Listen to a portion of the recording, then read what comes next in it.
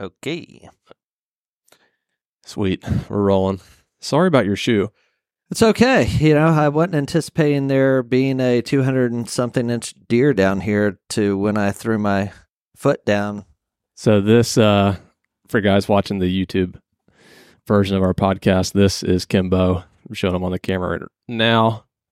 This is the first time that we've told this story.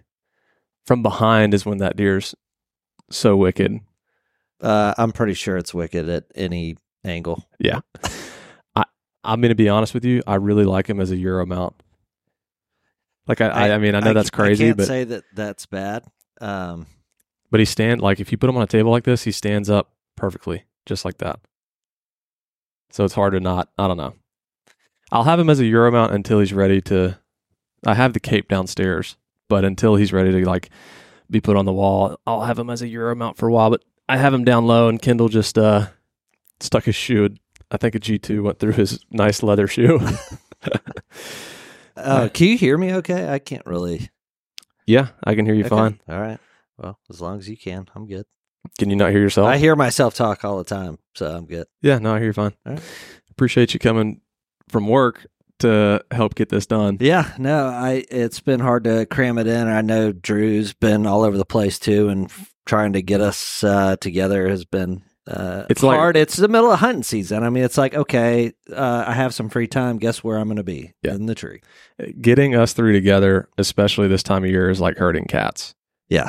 I was just telling our buddy that because he was wanting us all to get together soon. So this is definitely like long overdue for telling this story. But I was trying to get it to where like you were here and Drew was here. Right. And I was even trying to get Jay. Like Jay I think he just killed one yesterday. Yeah. He just shot a super nice buck yesterday. Yeah. So I was going to have him on it too. But you haven't heard the story.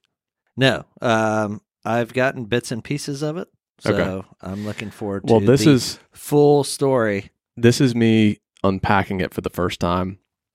And for those listening, we are working on the episode. It's a year's worth of footage. And right now, Forrest is working on a timeline. And he sent me a couple just like clips to sort of give feedback on. And it's right now he's shaved it down to 2 hours on the timeline.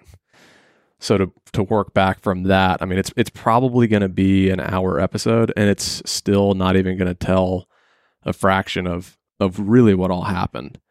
And that's why I like the podcast format so much is that like we can actually dig in a little deeper and get, into the nitty-gritty details that you don't really get to see in a YouTube episode. Yeah. Because a lot of times, like, I mean, people think like for example, the Tennessee video we put out, like, people were upset that, we didn't show much of like the cops being there and like the game warden and all that stuff. But it's like, we didn't film that. I'm not, and I'm also not going to people's doors, knocking on their door for retrieval permission for like, holding a camera. Yeah. It's already awkward enough these days to go knock on somebody's door and then all of a sudden you show up and you're doing this. Yeah. So like a lot of a little odd. Yeah. A lot of like, for example, that stuff, like, wasn't filmed. Right. So that's why we said like, the podcast to hear the full story was like, it's hard to a lot of times give all of the details in a video because like, for example, this deer Kimbo, I mean, over a year and it's like, there's stuff unfolding all the time. And it's like, a lot of times I don't have a camera with me. So, a lot of the details get missed or sometimes we try to like refilm something to sort of like add in some of the context to certain things. That's just right. To try to still tell the story as best we can. Yep. But it's so hard to capture like all of the details on camera as things are happening because a lot of times things happen very unpredictably. Yeah, I mean, but we want to take our time with this episode to make sure that it gives this deer justice, like that it tells the full story, shows the effort, because this deer deserves it. And so that's why, sometimes it takes a longer time to edit our episodes. Like it's not like we just want the episode to be good. It's like, we also want it to tell the whole story. Yeah. And respect that deer as fully as possible, because if you don't show all of the backstory and effort and stuff, it gets perceived differently. So like, that's why sometimes our editing takes forever to do is because there's just so much footage. Well, it's also the quality of our production too is part of it. Yeah. And so, like you said, a deer of this caliber, you want it to be the full story. Yeah. I also just did a podcast with Tyler Jordan, and probably if you haven't heard that one, I would go listen to it because I get it really personal, and I've sort of hit a place where I feel like I've pushed the urban game as far as you can possibly push it, and you'll hear why when I tell you this story. But I just we've always known that deer like that exist out there. Right. And it's like, I feel like that's what I've been chasing for, like, going to all these different states, like to just find a deer of that just like out of this world caliber, that a true once in a lifetime deer. Yeah. And that we're looking at it. And so I just feel like I've sort of reached this place of like, okay, what's next? And I will never fully abandon the suburban stuff, but I am looking for, like, I've always been addicted to the challenge. Sure. Well, I mean, that's a huge part of why we hunt. Yeah. I mean, yeah. That if there was not a significant challenge, none of this would interest me at all. I just wouldn't care about it, to be honest. Like, I love that challenge. So to me, I'm kind of looking at, okay, well, what's the next challenge? Right. I've kind of been like getting back to the beginnings of like what hunting meant to me originally. I just spent a weekend at a buddy's farm where I legitimately grew up hunting when I was like 14. And that was like an amazing trip down memory lane. I'm hunting home right now. Like, I'm sleeping in my own bed. Like, I'm hunting a spot I've had for 7 or 8 years. Like, it's just, I'm kind of like taking a step back for a minute, but looking into next year, I'm like, man, I want to challenge myself in different arenas. Yeah. And whether that's elk, mule deer, like public land, I'm looking to mix it up a little bit and shift a little bit from just pounding the urban stuff. So, let's get into the story, because it's a doozy. It's a lot. I definitely know that I've been part of some of it. So, please do begin. So I was purposely trying to like hide details from you guys, or just telling the full story for the podcast. Sure. So I found out about this deer basically a year ago, almost to the day. I think today's November 3rd, right? Yes. Ballpark. Yeah. I think almost a year to the day I found out about this deer, and we get leads all the time. Like, I don't really check DMs or messages specifically looking for leads, but that we get a lot of that stuff. People just like, hey, I saw this huge deer, blah, blah, blah. And the most difficult, like, that's a great thing. It's a huge advantage to just have a lot of eyeballs in a lot of places. That is what one of the major factors that separates us from someone who, like, more of an average Joe, which is he just doesn't have as many people out there sending messages of like putting feelers out there. But the double-edged sword of that is we have chased so many leads that have been false.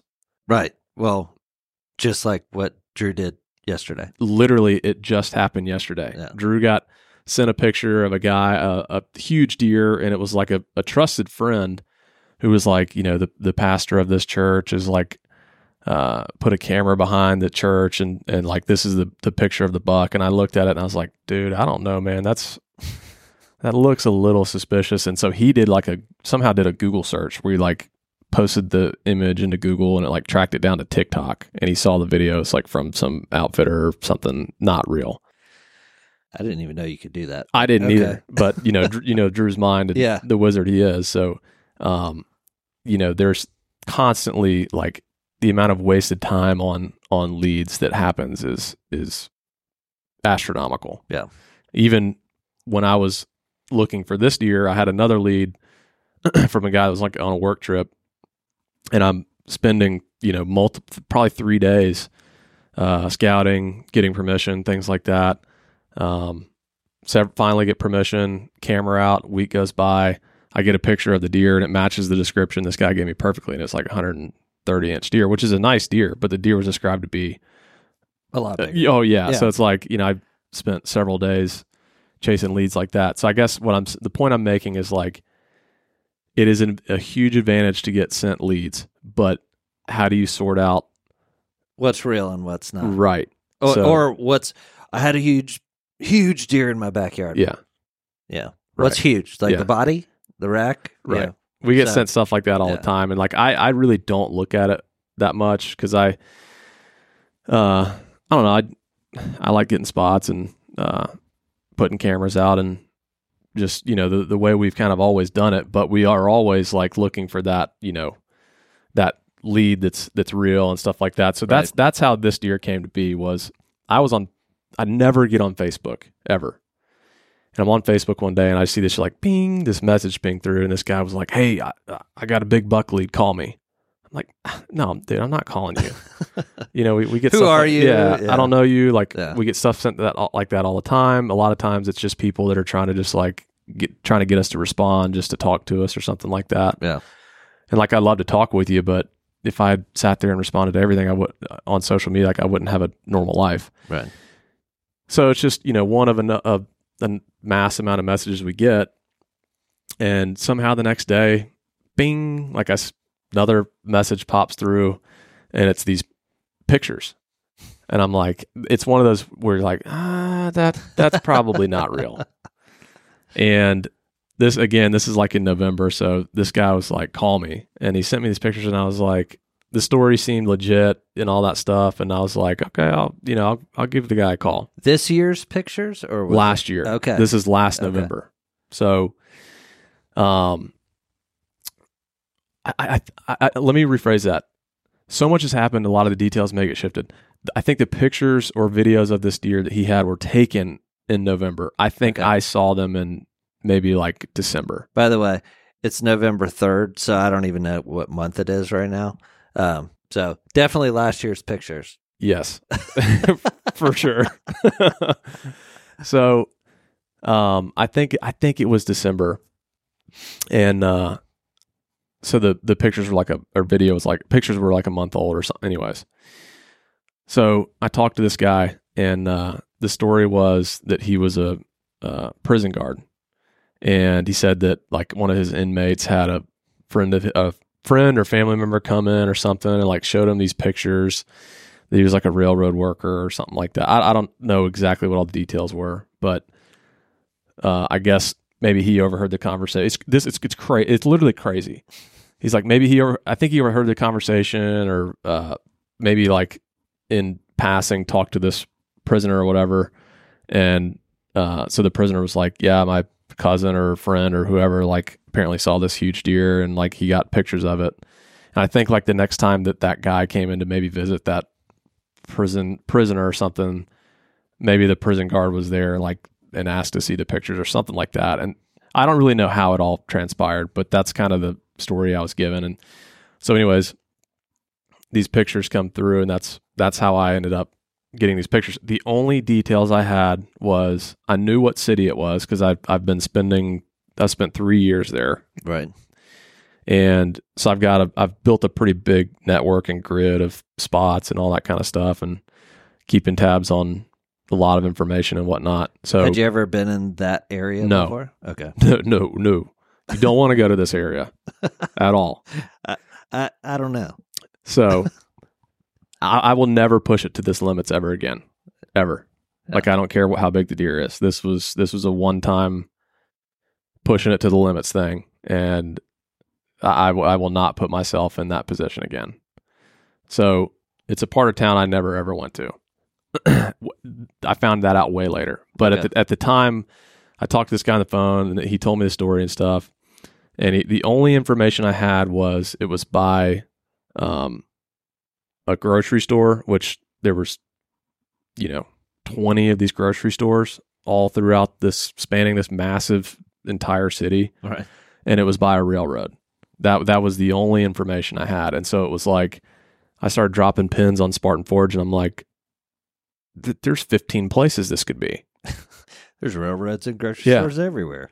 So I started making trips totally blind, like just almost process of elimination of like, okay, this is literally the most vague information I have. but this seems to be real. And the other thing too is like chasing leads or just marking spots and going and we stumble into other deer. Oh yeah. So it's never wasted time, getting spots, because you may stumble and you never know what you might stumble into.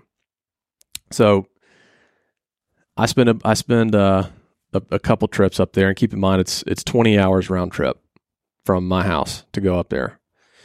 And that's not including like all the hours you spend driving around, door knocking and stuff. So I made a couple trips up there, trying to get some spots, and didn't have all that much luck. Definitely didn't find the deer. And fast forward to, we're at NWTF in Nashville for that event. We're at an event, like a post show event, and they're having like a party. It was like at a open bar kind of deal, and they had like a band playing. And one of my buddies walks up to me. He's like, "Man, you're not going to believe the deer that my buddy has a video of that his friend took." And he said, it's in Ohio. And I said, just literally just like total shot in the dark, kind of joking. I said, "Does he have like 5 drop tines?" And he looked at me and was like, "How do you know?" And I was like, "Dude, no way." I was like, "Where's your buddy?" And he's like, "He's over here. Let's go talk to him." So I go up to this guy, and he shows me this video. And in the video, you can see this deer. And I think it was the same deal, like a railroad kind of deal or something or other, but you can see graffiti in the background. And I was like, that's a landmark. I can find that. You can see the deer. You can see him walking through all this brush. And then like 100 yards in the background, you see this building with graffiti on it. And I was like, I'm going to find that graffiti. And if I find that graffiti, that means that this deer is real. Because at this point, like I don't have any confirmation where that is or whatever. Yeah. I have no evidence that the deer's even real at this point. It's just been like total shot in the dark. So I have that video, that information, and I spent, I don't even know how long I spent. I mean, it was maybe a couple weeks on my computer and my phone, just like every day, spending hours like searching, like using 3D imagery. And like after, I don't even know how many days of looking, I finally found the graffiti that matched that building. And it was like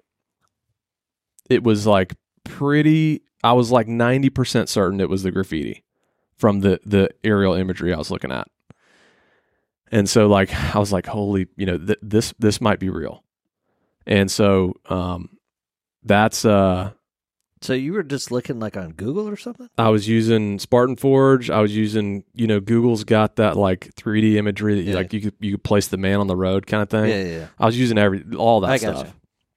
So finally was able to like see that graffiti, mark the pin, and it was actually like pretty close to one of the pins that I had dropped of the 15 pins or whatever of the grocery store railroad thing. So, so then after that, like I made a trip up in, I think it was, I don't know the exact month, sometime late spring, midsummer time frame. And I literally just drove up there I didn't even have time to like door knock or really like dig into all. It was just like, just to match the graffiti. And, I drove up and matched the graffiti. And so it like, at that point I was like, this is 100% real. Yeah. My next question is like, it's now, spring, summer. Like, I have no idea if this deer's already dead. The only picture I have of it was like November 1st. Yeah. And it's like, the deer could have already been taken by another hunter. He could have been hit by a car. He could have been just died of, what deer die of all the time in suburban areas. Hung up on fences, old age, hit disease, by a car, whatever. Anything. Yep. So I'm like, okay, I've confirmed like this is real. But I have no idea if the deer's even alive. Like no idea if he's still out there. So I finally matched where it was and the location of where he was seen in November. I also know November's a lot of times a very long ways away from where a deer will summer. I mean, he could have been 10 miles away. He could have been a mile away, anywhere in between.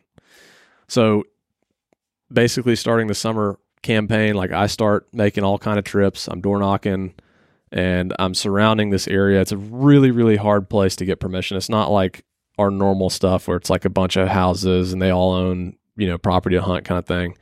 It's like a lot of industrial, just like inner city kind of stuff.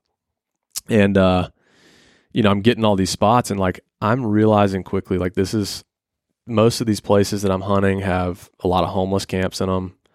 Like, there's heroin needles laying around. There's like by the hundreds. There's pill bottles. There's crack pipes. There's like, I mean, you name it. Like, dude, there's all kinds of contraband in these places, and I'm running into these people. Like, dude, I quickly like became pretty uneasy of like the environment I was in, and I quickly was like, how does this deer even live here? That was like, how does this deer even exist in this place? Because it's just like he not conducive to whitetail. There's so many homeless people that it was like, what is this deer doing? So long story short, I'm searching this area around where I matched the video. Turns out I wasn't even within 3 miles of the deer. He was actually 4 miles away. And what happened was, a buddy of mine that lives up there is a very good friend. He had a friend of his, and he's in the know of like, we share pictures and stuff and share information. Yeah. And so a buddy of his calls him, and one of his relatives owned like a scrapyard up there or something. And his relative, like, I guess, I don't even know who it was that he got these pictures from, but someone came up to him at the scrapyard and was like, "Oh, have you seen the deer that's running around here?" And the guy was like, "No." And so he showed him these pictures in velvet. And the guy was like, "Can you send me those?" And so he sent him to this guy who had the scrapyard. And then he sent him to this other guy who's now a friend of mine, who had the mutual friend with me. And so this guy who's family like owned the scrapyard calls my buddy, and he's like, "Dude, there is this deer that's huge. He has massive drop tines," and he's like, "My family owns like the scrapyard there," and he's like, he was over there. I think he like put some cameras out and was over there like scouting and stuff. And so he was hunting the deer. Yeah. There was a bunch of people hunting the deer. So he told my buddy, and my buddy said, "You'll never guess who's hunting that deer or searching for that deer." And then the guy that his family owned the scrapyard was like, "Lee." And then my buddy was like, "Yep." And so he basically was like, was fine to share the pictures and stuff. Yeah. And so that is how I eventually found out that the deer was 4 miles away, was through happenstance of like this my friend who has a friend whose family member owns the scrapyard, who got these pictures, who sent them to my buddy's friend, who's also, it was kind of, again, crazy circumstances. But I remember seeing him, I'm like, oh my gosh, like the deer made it. And he's like, this is insane. And so I'm like, at this point, I'm already all in. Like I've made, I don't even know how many trips, how much time, effort, gas money, for, all meals, like time, effort, everything that's already gone into this. Like, right. Before I even knew the deer existed or was still alive. So that's how I ended up finding the location. And then, of course, I start e-scouting and start door knocking. And it's like, I knew that this deer was going to break from that area. During the rut. Well, yeah. I thought during the rut. He ended up breaking way sooner than that. Yeah. And I'll get to that. So I've got this deer summer area. I've dropped pins. There's probably 5 properties, maybe 6, that were like, would have a chance at him early around his summer area. Yeah. So I start door knocking, and like, again, it's a lot of it is like industrial properties. Like it's not like, it's not like there's, a ton of houses where someone says, no, you just go to the next one. Right. So I ended up getting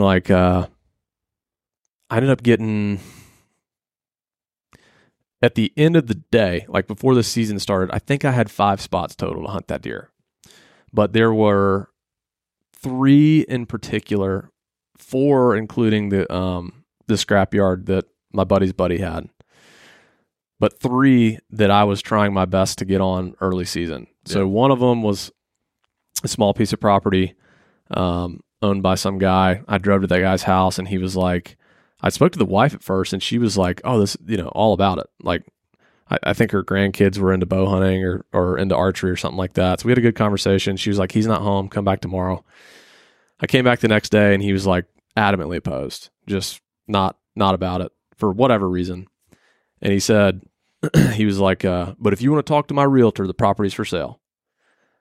So I was like, immediately in my head, like I used to do real estate. So out of college, I worked on a farm. Then I came back to Atlanta and sold real estate or sold life insurance.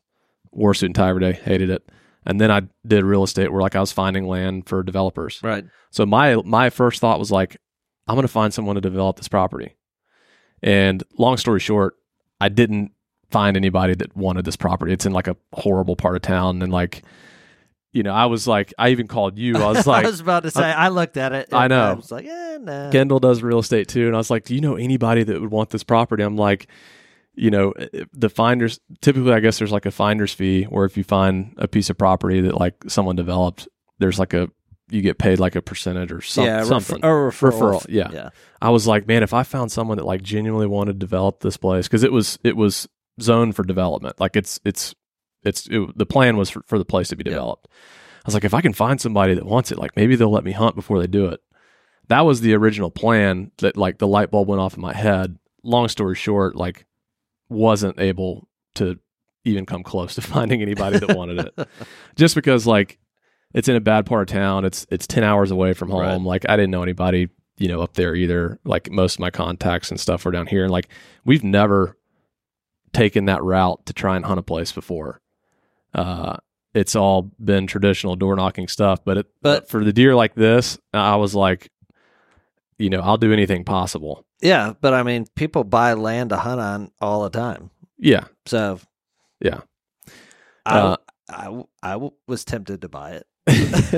I mean, yeah. So, I'll kind of get to that point in the story. So, I ended up like talking with the realtor, and I actually became close with the realtor. And because I was trying to find somebody to buy it, and I just never wasn't able to find anybody. And I told him, I was like, if the property changes hands, like, please let me know.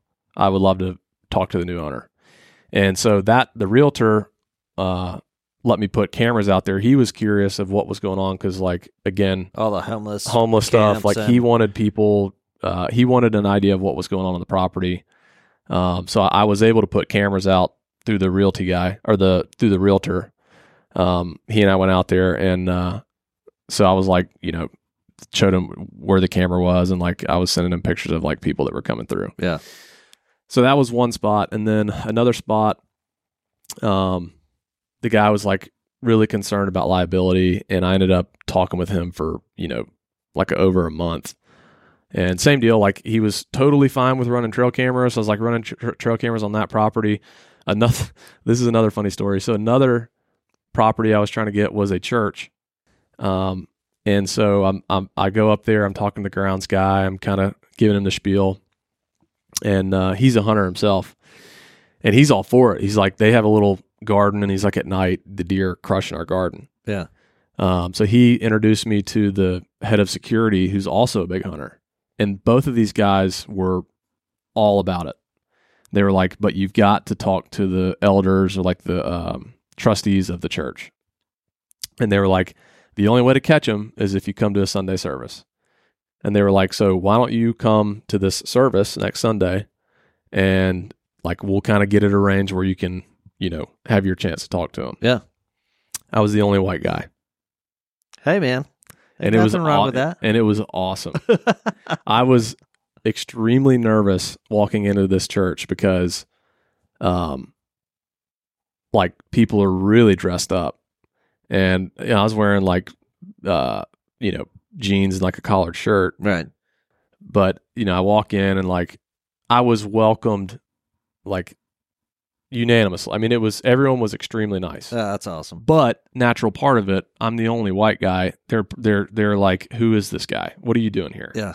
So I was getting a lot of looks, like a lot. And that was my first time experiencing a church like that. And the amount of energy was through the roof. Yeah. I mean, like the dancing, the yelling, the screaming, like people are exhausting themselves where they are just like dripping in sweat from the amount of like physical activity they're putting into this church service with just like jumping. And I mean, so like I'm like, I'm kind of like, how do I act? Like I don't want to just start jumping. I was about to say, did you get into it? I mean, I was, bobbing my head and tapping my feet and stuff, but like I definitely wasn't like jumping up and down and screaming and yelling. And so it was honestly an amazing experience I bet. To go to that church service and just like see a different side of church, in a sense, or see a different side of worship, really.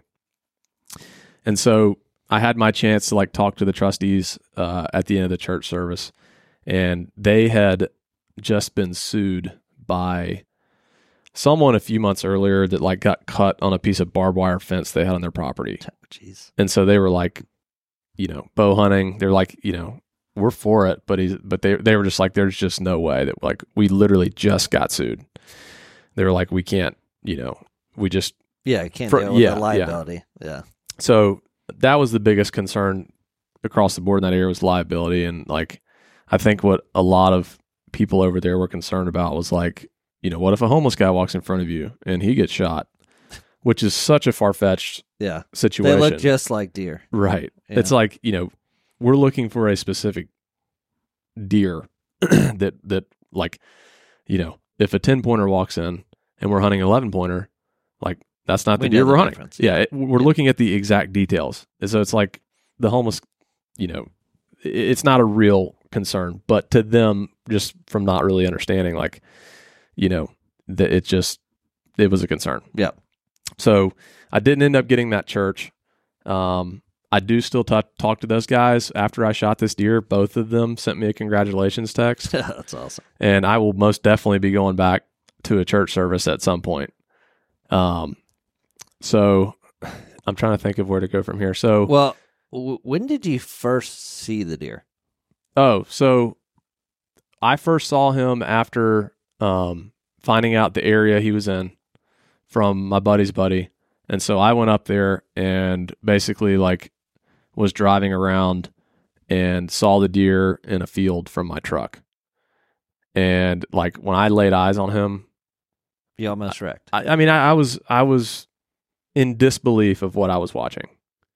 And I remember calling you, I called Drew, and I was like, this is one of the most impressive whitetails walking planet Earth right now. Yeah. Like it's when you first sent me the video, I was like, yeah, that's not real. So I was trying to get permission, like to try and get on him early. I ended up getting permission basically in every direction, a mile over here, a mile to the west, a mile to the north, a mile to the south, a mile to the east, like surrounding him to where when he breaks, I would potentially have a chance at him when he leaves his core area, because at this point in time, I only have trail camera permission. I don't have any hunting permission at all. Right.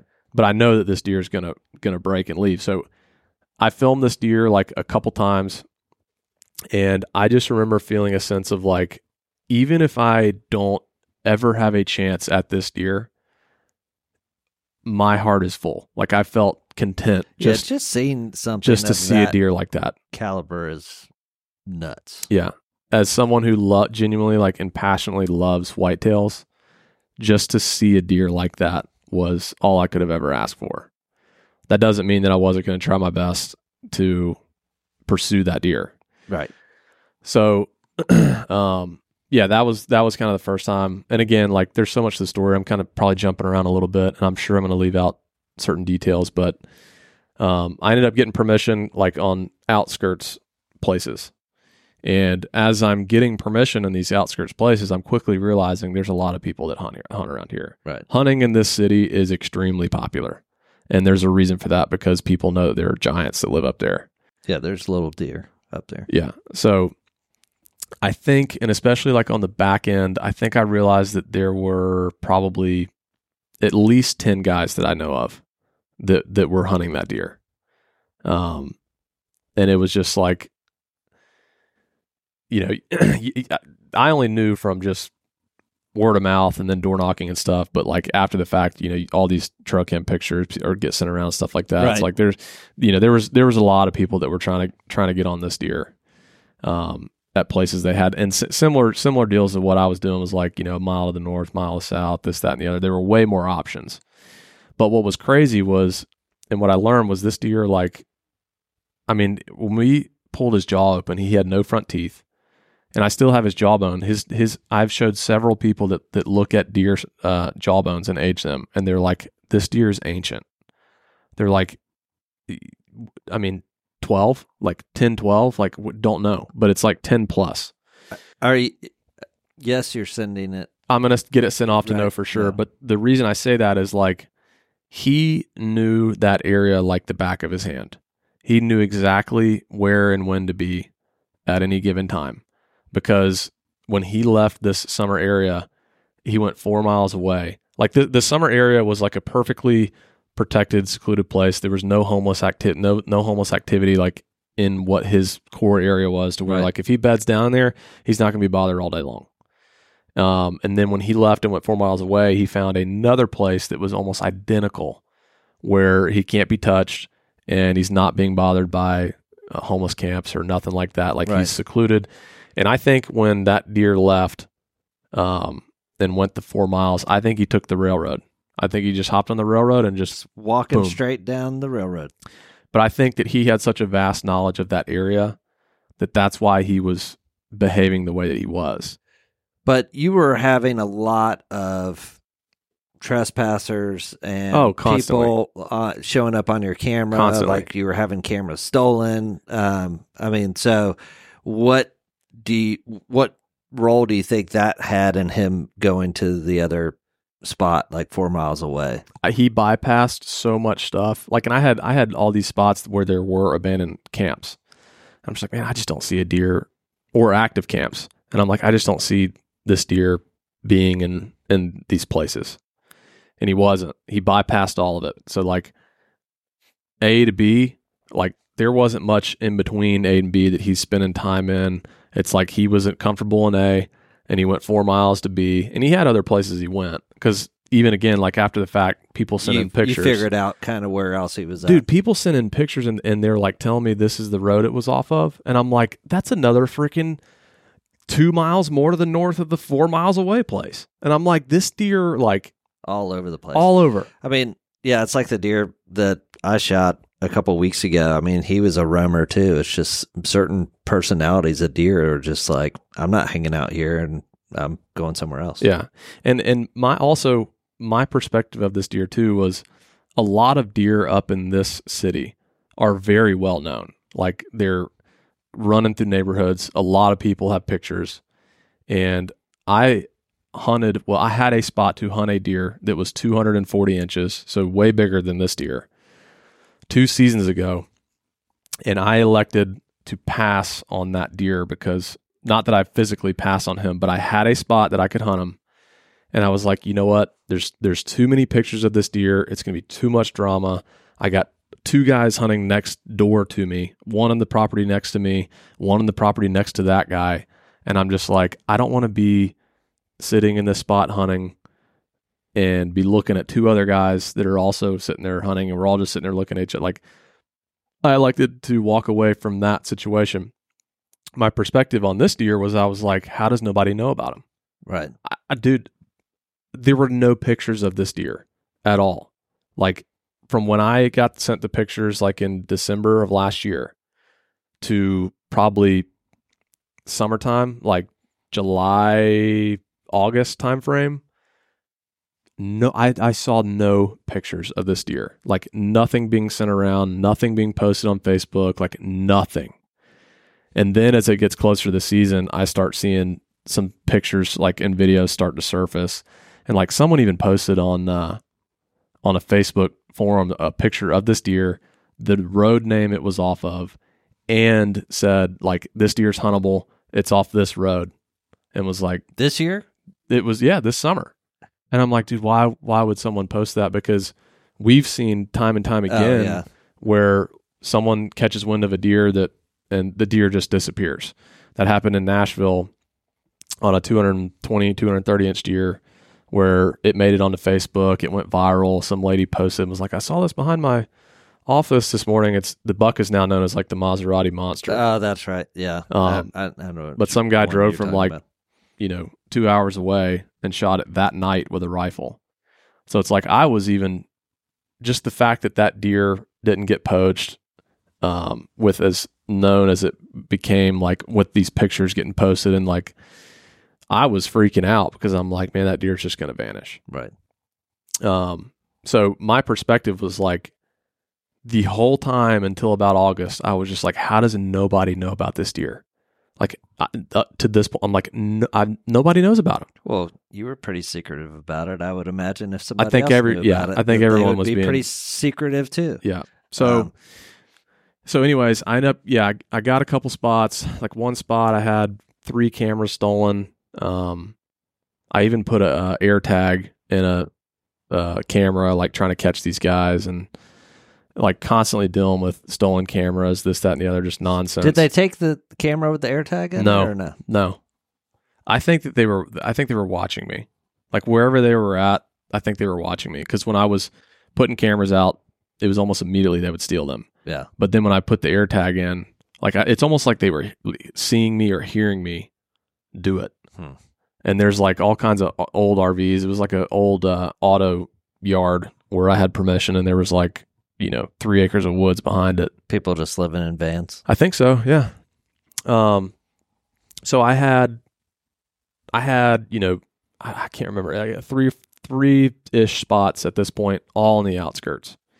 I start getting pictures of this deer at both of the places that I've got camera permission on. And my buddy, Kyle, who I always stay with up there, he's become like a super, super, super close friend of mine. I'm staying with him on his couch every time I go up there, and he was also hunting he's already killed it now. It ended up scoring 205. Yeah, he has a lot of history with that. Yeah, I just watched that last night. Super awesome episode. It's on YouTube, and you talk about a guy that like deeply loves whitetails. Like he is similar to I am, where there's like almost an extreme sadness when you take a deer that you've like almost gotten to know. Yeah. He loves deer, and he is a very, very good person.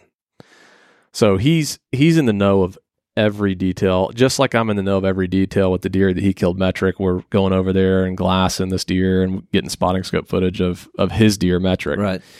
And he's in the know of the details of, me going to the church and like the auto place and camera stolen, and that I've got trail cam permission, this, that, and the other. So this deer starts showing up on both of those places I've got camera permission. One of them more particular than the other. He's showing up a lot more on this other one. And Kyle calls me one day. This was totally unprompted. I had literally just like almost thought of these two properties of like just a way to like keep tabs on the deer, right? If he's in his core area or when he's like left or whatever. I'm still trying to get this other place that the guy was concerned about liability. But the property that I originally talked about with the property that was for sale, he calls me one day, and this is totally unprompted, but he's in the know. I told him the property's for sale, all this stuff. So he has a business partner of his, and they do development, and he's like getting into it more. And he had his guy look at the property, and the guy was like, "Yeah, I want it." So they bought it, or they said that they were going to put an offer in. Okay. And he was like, the plan is to develop it. If we get it, we'll let you hunt the month of October, but just the month of October. He's like, after that, I can't tell you what the plan is. So were they going to hunt it, do you think? I don't know. I mean, they may hunt it now, but he was hunting a deer he had 3 years of history with, another 200. Okay, I got you. Yeah. And I told him, I literally said, Kyle, I was like, dude, if y'all get that property and you want to develop, I was like, dude, you hunt the deer. I literally I said, dude, you hunt the deer. And he was like, absolutely not. He was like, absolutely not. You didn't give me that offer when I mentioned buying the property. So that was what I told him first. I was like, dude, you hunt the deer. And he was like, no. He's like, dude, absolutely. He's like, I know what amount of effort you've put in the last year. He's like, no. He's like, me and this guy want it to develop it. And it's a good investment. Like they're going to do well with it. But he was like, and he's like, cause I think it was his business partner that was like the one who was kind of the main development guy and stuff. So he was like, but that guy said like only the month of October. And then after that, like, you can't hunt there anymore. So I told him, I was like, dude, a day, like I'll take anything. Cause at this point I'd given up on the property. I mean, I'd given up. I'd try to find somebody that wanted it for development. Like I remember just like at that point when I was like, let's get creative. And I was like, that's when I was like, okay, maybe I can find someone who wants it, blah, blah, blah. I'd given up on that. I'd moved on down the road because I was just like, it's just not going to happen. So I was trying to get this other property that like was concerned with liability. I kept just, getting to know him. I was like helping clean up some of the homeless trash and stuff like that. Just like trying to build rapport with him. Until Kyle called me. And so they ended up putting an offer in on the property and they get it. And so he calls me and tells me, and I'm like, you talk about like disbelief that this is happening. Right. It was like that. That's what I felt like. Yeah. And that was like the best place to get on that deer early. Like he ended up taking to that area and got really defensive of it. Like was blasting scrapes and like all kinds of stuff. What do you think it was about that property in particular that drew him there? In my mind, I think it was the closest place with hardwoods. So he had food. Cover. Food, cover, everything. And so he had everything he wanted in that place. And then the other place that he was showing up at, which not as much, but still showing up at, was mostly like it's similar to privet. I need to look up what it is. It's very brushy. Okay. It's a green leaf and it stays green even into the winter months. And it has little red berries on it. They have it a lot in Tennessee, and the deer pound it. Huh. Like a holly bush or something? Kinda. Yeah. I need to look up what it is, but that would have been a great late season spot. The other spot, but this place there just wasn't a ton of hardwoods up there. Right. And this was the closest place that had hardwood. So there was acorns that were falling in there. And so I think that probably for a long time, he'd just been transitioning over, from his summer place to this place. And then he was just, expanding and traveling from there. So, but I mean, you were constantly getting homeless people and people like peeing in front of your camera. Had no clue it was there. I mean, that had to have some effect in him, like going back and forth to these different properties. I had a Satanist I have videos of a Satanist come through. He was drunk. He had a bottle of, it looked like Captain whiskey Morgan or something in his pocket. Yeah. And he was wearing a shirt that had like an upside down cross on it. And it was, I will get into the details of the horrible stuff that I experienced at the end, but I'm trying to bypass that stuff to just kind of tell the story. Right. And then I'll tell the rest of the horrible stuff. So, anyways, I have basically only the month of October for that place. Again, very wild scenario. We've never, to this point, it's just been normal door knocking. Right. And I was super fortunate. Like they wanted the property. And that situation unfolded. Like it all started with door knocking. So yeah, but so I still am getting other places because I know this deer's going to leave. The season opens September 30th, and this deer, I have no history with him. I have no history, so I have no idea what he's going to do. Right. But I'm set up to hunt on that property, and I'm set up to hunt on these other properties. So fast forward to opening day. The deer's shown up a lot. then he'll go missing for 3, 4 days sometimes at a time. Still don't know where he was going. But he started using that area a lot. And so we're set up opening day, and there was this one trail coming into this property that I called the Hot Gates. And it was like, I knew every time he was in there and when he wasn't, because he would always take that trail in. And if he would take that trail in and you didn't see a video of him leaving, he was still in there. So he was bedding in there. So when he was bedding in there, I mean, it's his bedroom. Like, he's morning and 12 o'clock, 1 o'clock, 2 o'clock up on his feet again, because deer do that a lot in their super core areas, which is get up, feed around, lay back down. Like, we watched Charlie in his kudzu patch. He'd get up 10 times a day. Yeah. Hop up, feed around for a few minutes, lay back down. Drop back down. So, this deer takes, basically opening day, the deer comes in, that night. Hold on. I'm trying to think. The deer came in. I'm trying to remember if I even hunted opening morning. I think I did. Okay. What am I thinking? Okay. So the deer comes in, at night. I don't know, 2 o'clock at night, 3 o'clock at night, something like that. The night before season. The night before season, and he doesn't leave. So I know he's in there. So we slide in the morning, and the plan is to sit all day, because I'm hunting a scrape, and he would check the scrape at 12 o'clock, between 12 and 2. Yeah. So we're sitting there, 10 o'clock, 10 a.m. hits. We've seen does, no sign of him. 10 a.m. hits. I'm like, man, I gotta take a deuce. Like, it's hitting me bad. So I'm like, but no, I need to push. To push through. So not that kind of push. So 1 o'clock hits, and I'm like, dude, I look at Cody. I was like, I can't take this anymore. I just can't. So I was like, let's run to the store. We'll get down for we'll be gone 20 minutes out of the whole day. We'll be gone 20 minutes. We'll be right back. Run to the store, go to the restroom, check my camera, and he's standing in front. He's standing in there. So we're sitting there like mad dash. We left the camera in the tree, left the bow in the tree. We left everything in the tree, because we're going to be gone for 20 minutes. Yeah. So I thought you just got down and literally dropped a deuce at the base of your tree. No, I didn't. Okay. No, I didn't want to, even though, that's probably customary to that area. Right. With all of it, because literally either that day or right before that, some guy was peeing in front of your camera. Yeah. So it's...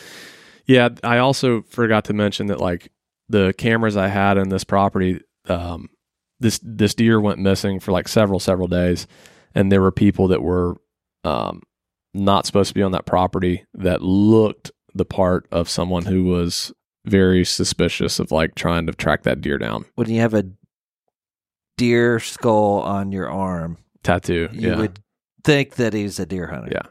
So it's I was, as it got close to opening day, I just started to see way more suspicious activity. Even while I was at the church service, trying to get permission from there, the security guy caught, I think he said it was one guy that ran into their property and was running back out with a cell camera and hopped back in their truck. And I think he talked to the guy or whatever. And but he basically caught someone that was sticking a camera on either on the church property or the city property next door to the church property. So, and he told me that when we got out of service. So people were trying to, well, people were looking for make a big move deer, on this or deer. maybe on that deer in particular. Yeah. Right? So so people were, sniffing around for sure. Yeah. And I was seeing it on my trail cameras in this place. So people were trying to move in on them. But so we're coming, I go to the restroom, rushing back to the stand, and he's in there. Our entrance to get in the stand was extremely sneaky, and we were actually able to slip in. We had all kind of brush and stuff in our way, and I'm using the binos, and I can see him, and he's facing away, and we actually slid up the back of the tree with him facing away, got back in, and he never. How far away was he? 70 yards. Oh, geez. He never came in. He went back, laid back down, and then he took the Hot Gates, the back trail out of that property that evening. We sat the rest of the day, didn't see him. He took the back trail out of that evening, and I was sitting there no big deal. He likes this place. we'll get another chance at him. Like, just, we're going to play this thing smart, whatever. That deer left that spot for 10 days. 10 days was gone. And that was September 30th, so opening day. And I know now that he moved 4 miles away. And I never would have ever suspected that deer would have made that big of a move that early. That is so uncharacteristic of a deer like that to make that big of a move. Yeah, that's why I just think that the whole homeless, like all of those people randomly coming through, could have just bumped him out of there. Yeah. So I don't know what either he just wanted to do it, or there was something else that I just didn't know about. I don't know. But I just never would have suspected in 7 or 8 days go by. There's no sign of this deer. I'm still getting permission to put cameras in other places that make sense that he would go to. Right. Nothing. No sign of this deer. And I'm like, dude, he might be dead. Someone got him. That's those thoughts start to creep in. Yeah. So the last thought I had in my head was, I know where that picture was taken by the graffiti in November. I was like, it is a long ways away, but that's one of the last areas that I haven't searched. And it was in the evening. It was pouring rain. We went out there and we're walking these trails and, using binos. It's public trails. And we're using these binoculars and I'm looking through all this CRP type brush. I see this little buck walking through, and then behind him I see rack. And I was like, oh my, I was screaming. I was like, it's him. And it was that's insane. Yeah. It was 7 days of searching, and it was just process of elimination to end up and if it weren't for the one video and the graffiti stuff, I never would have ever have seen that deer and had a clue that he was there. So there was one property where he moved the 4 miles away, where he, the guy that owned it was a development company in North Carolina. And I was literally about to drive 10 hours to go door knock on this guy's house, just because it was one of the first places that I tried to get permission, and I was calling into their office trying to get in touch with somebody. They were just ghosting you. Yeah, just phone call. No one gives you the time. Yeah, and I was like, they already kind of just liability. No. So then I was like, you know what? I need to find the actual owner of this company and go knock on their door and get a face to face. And so I was willing to drive the 10 hours just to have a chance to knock on this guy's door to see if he would let us hunt. And then it was, that was basically the only option in the 4 mile away place.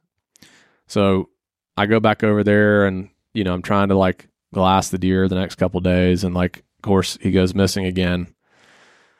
And I'm like, I don't know where he's at. But basically, we had made a decision that on, I think it was day 10, that we were going to leave town and go door knock that guy in North Carolina. Because I assumed he was still in that place 4 miles away. We just weren't seeing him. There's tons of places he could be. Sunday morning, or that 10th day morning, I'm driving around in the morning, glassing, trying to see him. We're planning on basically leaving that day to go door knock, drive the 10 hours, and boom, he shows back up on the spot 4 miles back, where we had our encounter with him opening day. I remember that text, and I was like, no way. Yeah.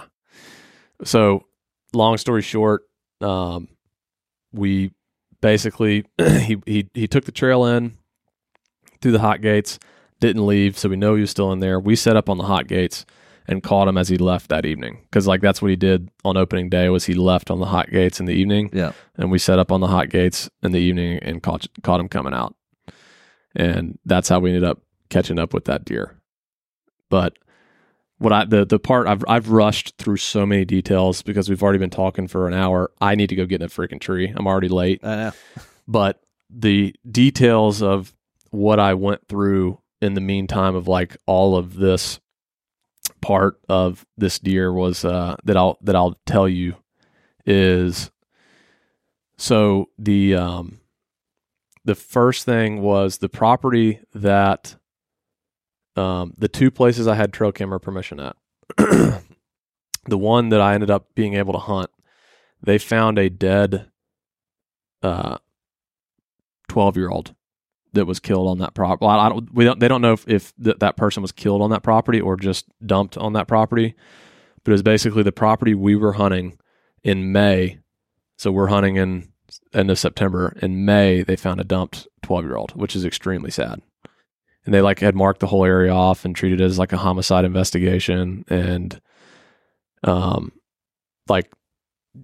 I found that out, extremely unsettled that you're hunting a place that you don't know what happened there. And it's it just really brought a deep sense of darkness, I guess, hunting that place, just knowing what had happened there. Yeah. The other place that I had trail camera permission on, there was a homeless camp in there, and I got pictures of this guy coming out of the woods, and he ended up smashing my trail camera when he saw it. But I went over there to, go fix my camera or whatever. And what had happened was, I knew where this homeless person was on that property. I'd walked past their camp, and it was a lady, and she overdosed on drugs and died in her camp there.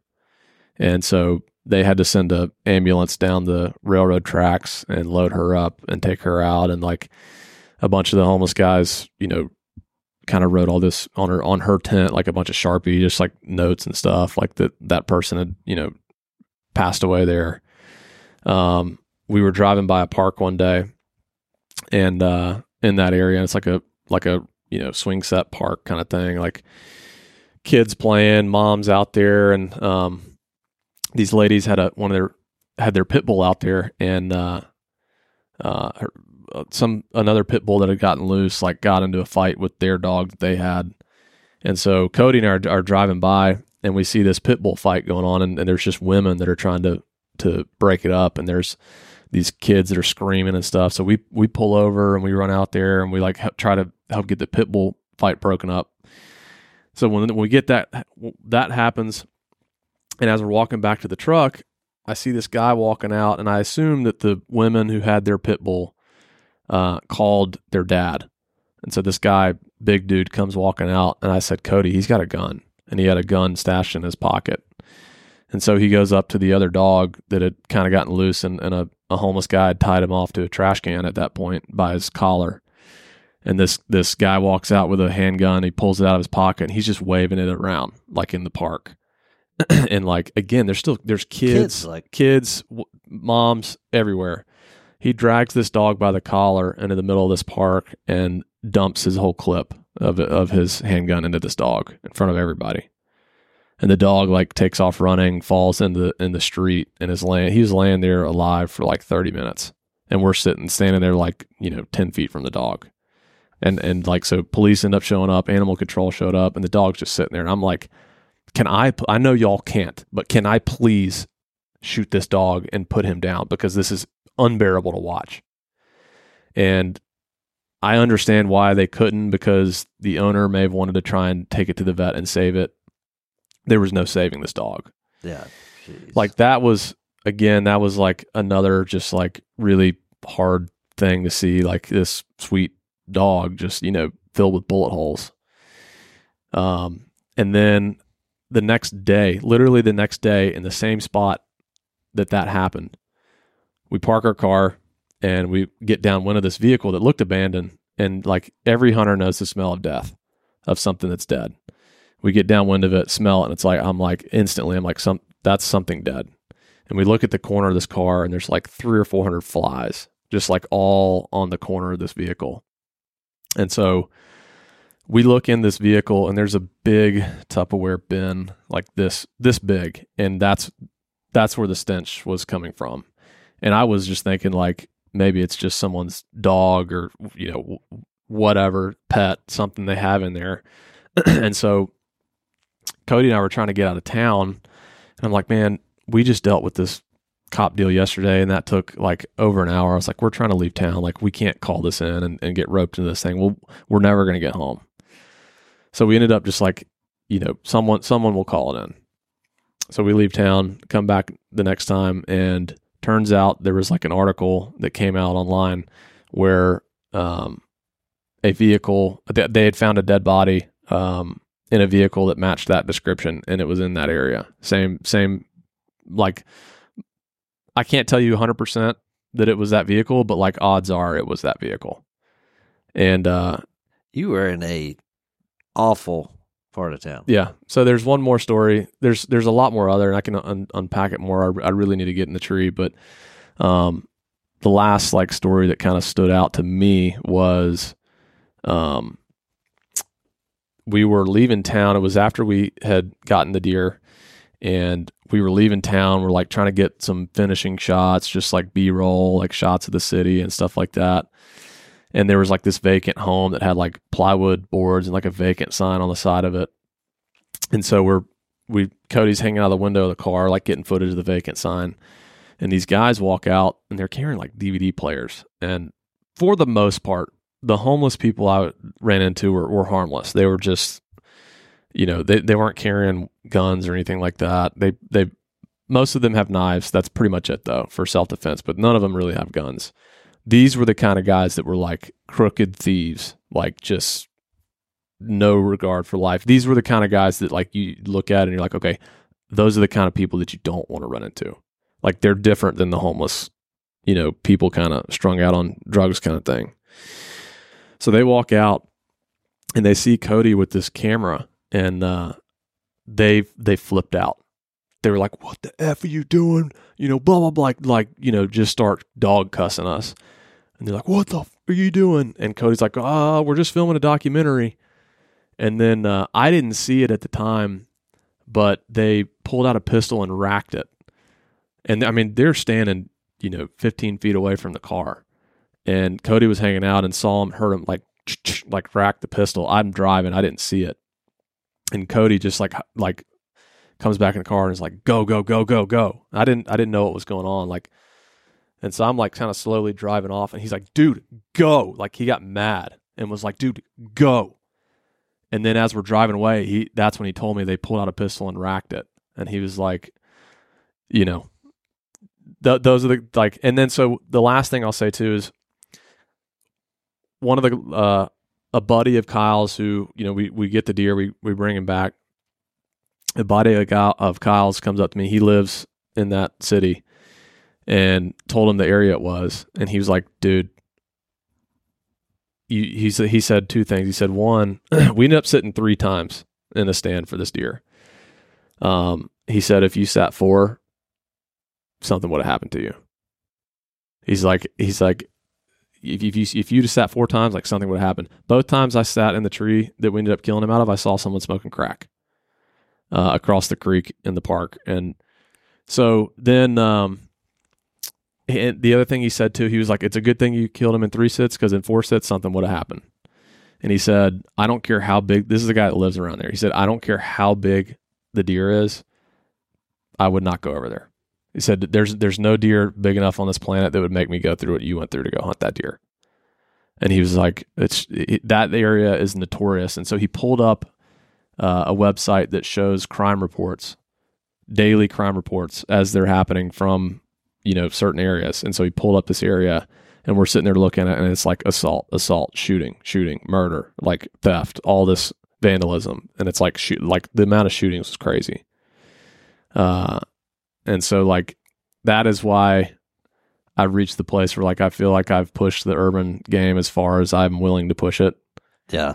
And I am, wanting to kind of take a step back for the time being and reevaluate. So I'm hunting at home. I'm hunting at a buddy's. I didn't want to start off with that heavy stuff because like, I didn't want to just, put a dark cloud over the whole story, but there honestly, Kendall, there's a lot more stories like that I just probably am not even thinking of right now. Yeah. I mean, I've had similar stories like that here in Atlanta years back when I hunted some not so great parts of town, but yeah, that sounded like a lot in a very short period of time. And we probably need to be a lot more safe about our decisions, even though there's a giant deer around. Yeah. I was carrying a pistol with me everywhere we went.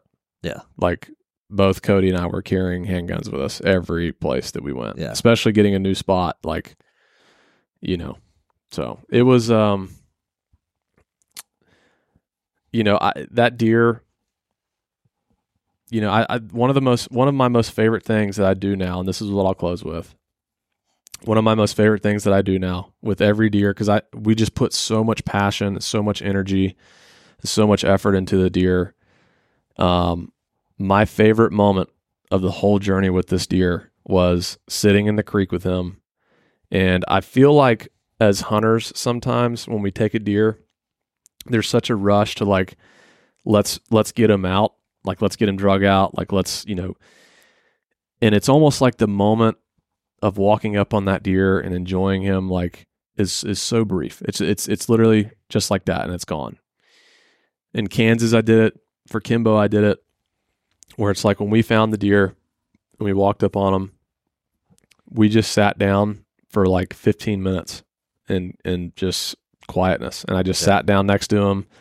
I had my hand on his back and just like got still, just like listened to the morning, like that. It was that morning, like just listen to the world wake up, listen to the sounds and, birds chirping, creek running, just like taking a minute to really like deeply appreciate that animal, because I don't take it lightly what that deer went through in the place that he lived, the amount of heroin needles he probably stepped on, crack pipes he probably stepped on. Like, I also know of other stories of people. There was a park ranger of where this deer was at 4 miles away. And I was told this story where he went after that deer with a bow in the park and was caught doing it. So it's like, there's so many other ways that this deer could have died. Yeah. Hit by car, hung up on a fence, like just the extremely crazy environment and what he walked past. Like, he may have walked past a lot. Like, I only have lived a fraction of my life in that place. 10 years or whatever, however 10, 12 years of that deer. Like, if that deer's 12 years old, I was 21 when he was born. So he's been around that long, and it's like in that place, there's no telling like what bodies he's seen, like just what he is, what his everyday life was like. And he survived in that environment for so long. And I did not take it lightly at all that it was my arrow that finished him. And so I just like took that time to be still, to like deeply respect that animal as best I possibly could. And that's why we put so much effort into our episode, is like, my hope is that like this deer is honored with the journey in the episode, and like how much time and effort went into how much I poured into this deer. Yeah. I just hope that that's like reflected in the episode, because like this deer deserves it for the life he lived, and for us to take him, like that's not a light thing. Yeah. That's a as a hunter, like that is a very heavy thing. So, yeah. Well, congratulations on a deer of a lifetime, and you are late to. Yeah, I gotta go. I really gotta go bad. You've had a lot of years of history with. 3 years. So, multiple encounters so far this season. We really gotta go because he gets in there early. But, all right. I could probably tell a lot more details of the story yesterday. I'm sure I missed a lot, but that was me basically trying to tell it as quick as possible. But I appreciate you listening. Yeah, taking some time off. I definitely learned a lot more of the story that I did not know. Yeah. So, all right. Well, I'm gonna go get in a tree, and hopefully I'll see you later tonight. All right. I hope so too. I guess I'll wait to go to Nashville until it's dark. All right. Thank y'all for listening. All right. See y'all. All right, guys. This is the actual closing to the Kimbo podcast. I just went hunting, and it's the next day. I was kind of processing my thoughts, and like the last thing I wanted to do was rush through the story. I was like heavily distracted by running to the woods. And so I was sitting in the stand and just being like, you know what, I just need to make sure that I do the story justice and everything by like fully unpacking my thoughts, especially my closing thoughts and my takeaways. So for the sake of details, like I was looking back at my map. All in all, I ended up having 7 total spots of permission for Kimbo. There was the Kyle spot and another spot I had that were more in the core area. He ended up started showing up on both of those. So even if the Kyle spot hadn't worked out. I had another spot that I think could have worked out early season. And I had a third spot that he showed up on one of my cameras that was probably a mile away. I think it was one of his transition areas, sort of in between when he was doing his travel routes and things, to where he ended up at the 4 mile away place. And I was still 100% willing to go the 10 hours to try and door knock the guy that had the development company that had the place that, was by his 4 mile away spot. But I think my biggest takeaways as kind of like sitting here digesting everything is I'm left in this place of where to go from here.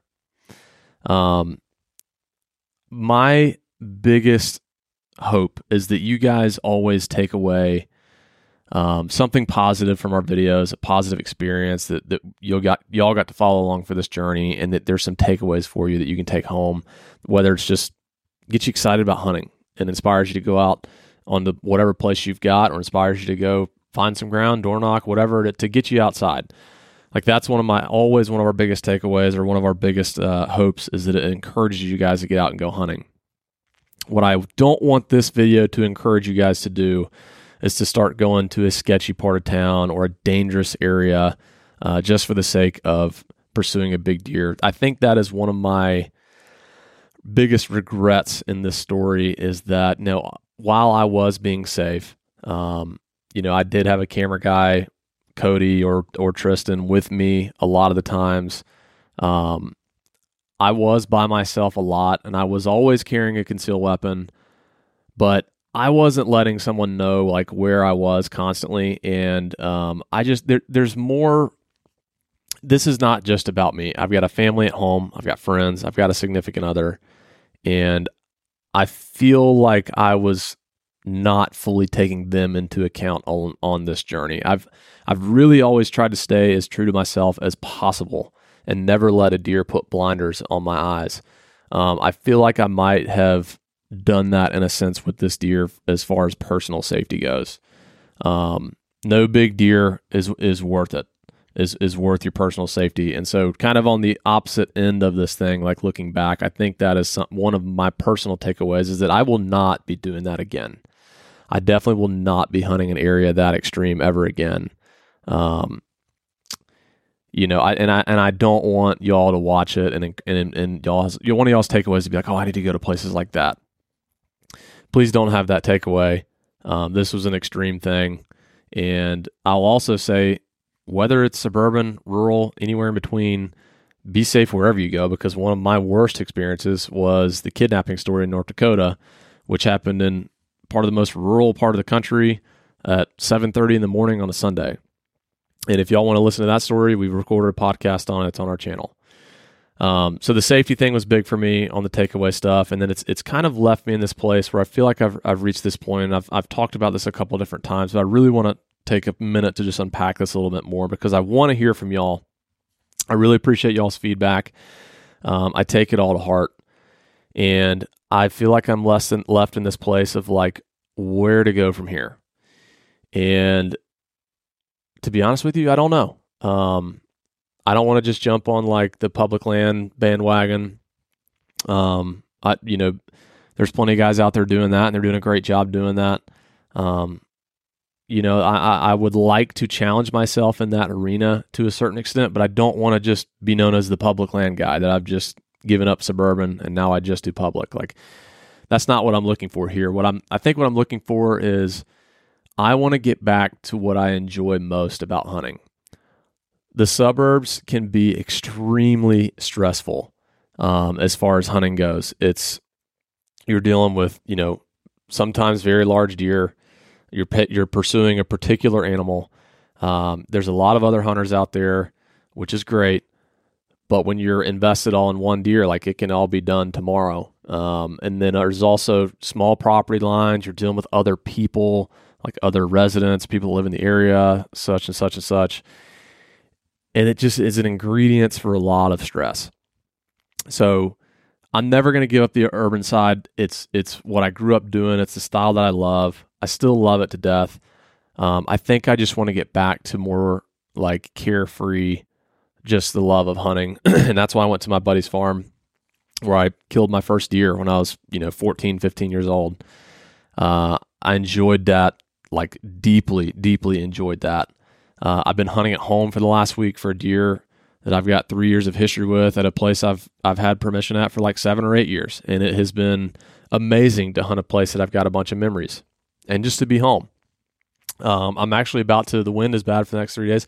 I'm actually making a run to a different state, another spot I've had for 5 or 6 years. And I've got some amazing memories at that place. So like, I'm excited to still do the suburban stuff, but I think what I'm looking at is the next challenge and how to accent our channel in broader ways. So I do want to challenge myself on the public stuff. I am interested in trying to find a lease out there in whichever state, and maybe get into the land management side, take an effort at doing some land management stuff.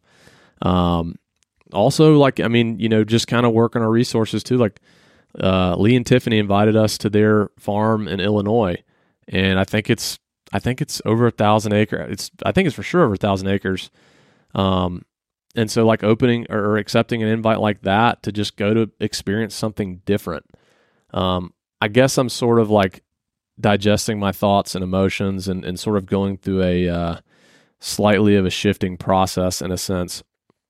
And I genuinely want to hear from you guys. Like, what would y'all enjoy seeing out of us going forward? And if the feedback is like, keep doing the suburban thing, like give us your honest and genuine feedback. I take it all to heart. But at the end of the day, I am going to go where my heart and my gut lead me. But I do look at all of you guys as friends, and I just genuinely appreciate all of our viewers and listeners deeply. I wish I could literally sit down with all of y'all and have a beer. That's not the reality, and it's not possible, but I do deep down wish I had the time to be able to sit down with each of individual one of you listening and watching right now and have a beer and just get to know each other. But that being said, like, that's why I appreciate y'all's commentary and y'all's feedback. And again, I take it to heart on where to go from here. So please leave us some comments as I'm kind of in this place of like what to do next. I definitely want to challenge myself. That is what I love the most about hunting, is the challenge. I would not care about it at all if the challenge was not there. So I'm looking for that next challenge. Please give us some of your thoughts. This is good. This is the actual closing to the Kimbo story. I just wanted to make sure that I fully unpacked everything, and did not, leave things left unsaid just for the sake of like the respect and love I had for that animal and pursuing that animal. So appreciate you guys listening. I hope this wasn't too long-winded. The video should be coming out around Thanksgiving. Again, it's been a year's worth of footage, and it takes a long time to tell these stories. So appreciate y'all's patience. The next podcast coming out is going to be with Bill Jordan, where he tells us how Realtree even began, which is a really cool story. And then he tells us 2 of the most gripping whitetail stories that I've ever heard of 2 200-inch deer that he missed in the same season. So that's the next one coming. Y'all check it out. Thank y'all for watching and listening.